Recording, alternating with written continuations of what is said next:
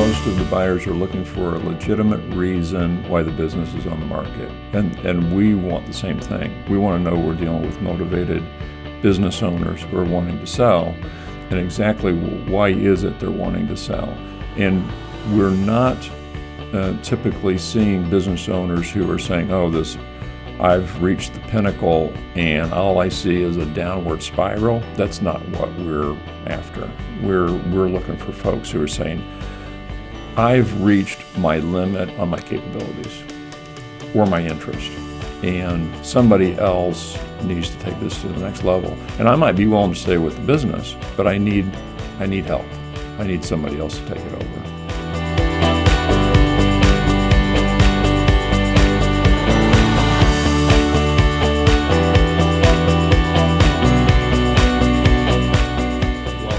To the Apex Business Advisors podcast. I am Andy Cavanaugh, your host, and I am joined once again by the president of Apex Business Advisors, Doug Hubler. Doug, thanks for joining me again. Thank you. Happy to have you back. Last week we talked about why are we doing a podcast? What are we hoping to get out of it? What information are we looking to share? And I think one of the things for this week that we should probably dive into a little bit deeper than what we did last week is, what exactly is a small business? Who are the sellers? Who are the buyers? Who are the people we're working with? What types of businesses? So businesses come in all shapes and sizes. So I thought today that would be a good place for us to pick up from where we left off last week is, in our definition, what exactly is a small business? Yeah, it can get a little fuzzy in our industry with advisors saying small business, medium or large, mid-market, small market. We're probably in that range where I think people would probably look at it and say small business is your local liquor stores or dry cleaners and that kind of thing. And that's true, but we're also looking at businesses that are probably up over, it can be in the 10 million in revenue range or lower, somewhere in between. That's probably where most of our business falls. It's not all of it. There are businesses that we are involved in that are quite a bit larger, but I think most people look at small business as being the family-owned operations, the local businesses that we hear the mom and pop type stores. Not just retail, but anything that's I guess you would kind of think is family-owned, started, and I think mentioning employees is a good thing too, because I think we're probably the majority of the businesses that we're involved with selling probably have under 50 employees, and most likely in that 10 to 20 range is very typical. And the other thing, too, I think that's important to point out is these are established businesses. Mm-hmm. These are not startups. These are not... Correct. Correct. In your experience, how long do you feel that the owners have been in place? Oh, probably at least 10 years for the most part. And you're right, there are a few that we're involved with where it's an owner-operator has done it for a couple of years, and I think they discovered that it's not for them. Maybe it's not going well, and they're wanting us to do something with it, and those are very difficult, and that's not really what our buyers are after. And I would say that the industry term on that, it's called a distressed business. Mm-hmm. Most of the time, right. Diving revenues, the cash flow is not. Yeah. Not. It just hasn't taken hold. Maybe not what the owner dreamt of. So maybe they've decided maybe they're not an entrepreneur, maybe it was the wrong type of business, whatever. But I think our businesses are going to be more in that long term, 10, 20, 30 years in business, and it's time to move on for various reasons.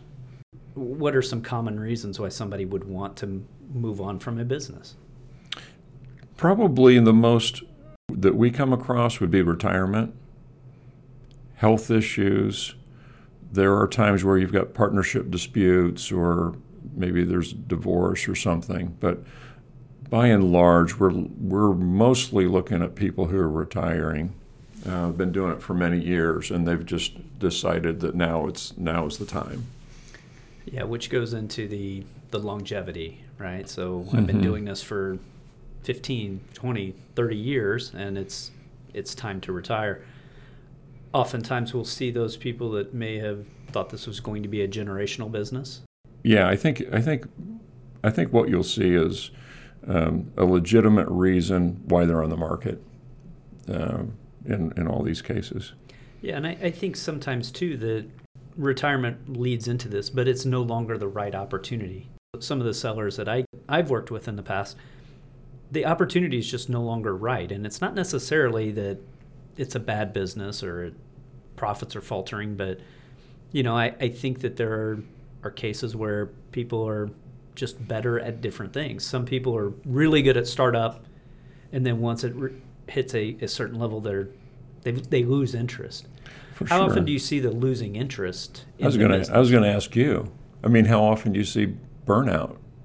Quite a bit. Yeah. I mean, I think, even on folks who have been in the business for a long time, they get to a point where they're tired. They don't have the energy to do the new things, with social media, with websites, and all of the things that we think are pretty common now. And we see business owners who don't even have what they call computer mail. So we get things through the post office, like financial statements and contracts and things. So there's a certain point where burnout is a definite reason, and maybe they don't have to be old, but they're just done. I see burnout in another way too, and I'm curious as to how often you see this, but I'm going to use a lawn and landscape example where, let's say a person starts a lawn and landscape company when they're 14 years old, just mowing yards around town. Yeah. And then they get a little bigger when they're 16, 17, and they've got the next neighborhood over. And then as time expands, the thing that they enjoyed doing was mowing the yard and being outside. And now they're managing 50 employees, right, taxes, accountants, totally different, lawyers. Then they don't enjoy it. CRMs. And so right. They're doing all of these things. And you often see it in IT as well, where you have somebody that's really good and they really enjoy coding, and then they get moved into management. And they're no longer doing the thing that they're really good at and really enjoy. I see that quite a bit. How often do you see that? Oh, yeah. I mean, I think that's where we see quite often is exactly what you described, is somebody who kind of started the business, enjoyed what they were doing, really hate what they call the ownership responsibilities, payroll, taxes, the HR stuff. They like talking to clients. Maybe they like selling. They don't like managing people. So that's a fair number of what we're seeing. So there's opportunity for somebody new to come in, somebody with some leadership skills and really enjoys that part of it. Yeah, and so when I work with buyers, one of the things that I encourage a buyer to look for is not necessarily. It's important to understand why this person is selling the business, and the one thing I look at them is, hey, know whether this is a good fit for you, and what you can do to take this to the next phase. Not necessarily why they are where they are. My buyers will tell you that they'll hear me use this phrase. Their numbers are their numbers. Your numbers will be your numbers. This will give you an idea of what this business has done historically. Right.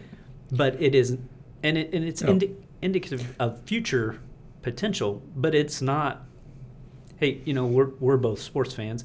I can tell you who won the past 5 Super Bowls. I can't tell you who's going to win the next 5. I've got an idea who I think, but it's all projection. And it's the same thing when we're working with buyers as far as looking at these businesses and evaluating. Is this gives you something to go on, but it's not going to be exactly like this. Right. And I think most of the buyers are looking for a legitimate reason why the business is on the market, and we want the same thing. We want to know we're dealing with motivated business owners who are wanting to sell. And exactly why is it they're wanting to sell? And we're not typically seeing business owners who are saying, I've reached the pinnacle and all I see is a downward spiral. That's not what we're after. We're looking for folks who are saying, I've reached my limit on my capabilities or my interest, and somebody else needs to take this to the next level. And I might be willing to stay with the business, but I need help. I need somebody else to take it over. And so that's why that's where we see for the sellers, and we'll come back next week and we'll dive into the buyers a little bit more, because you obviously need both sides of the equation. Who are the sellers? Why are they selling? What's their motivation? Before we wrap, I think we wanted to touch on what does make a business attractive as far as when we go to list it. So, something that we look for, and you touched on this last week, clean financials, a good history, a good reputation, sound business practices, Legal. That they're that's not that the IRS isn't after them. People who have actually paid their taxes and are willing to provide the information, and the motivation is key for us. Next week, kind of as a preview, what do you think we would talk about when we talk about who are the buyers? I think it's important to know who. For us, we're looking for people who's going to get to the closing table, who is going to look at opportunity. Are we really talking to entrepreneurs or people who are wanting to be entrepreneurs, and kind of diving into kind of the makeup of who makes a good buyer. All right. Well, we appreciate you joining us, and we will talk to you guys next week when we talk about who are the buyers. Thanks. Thank you.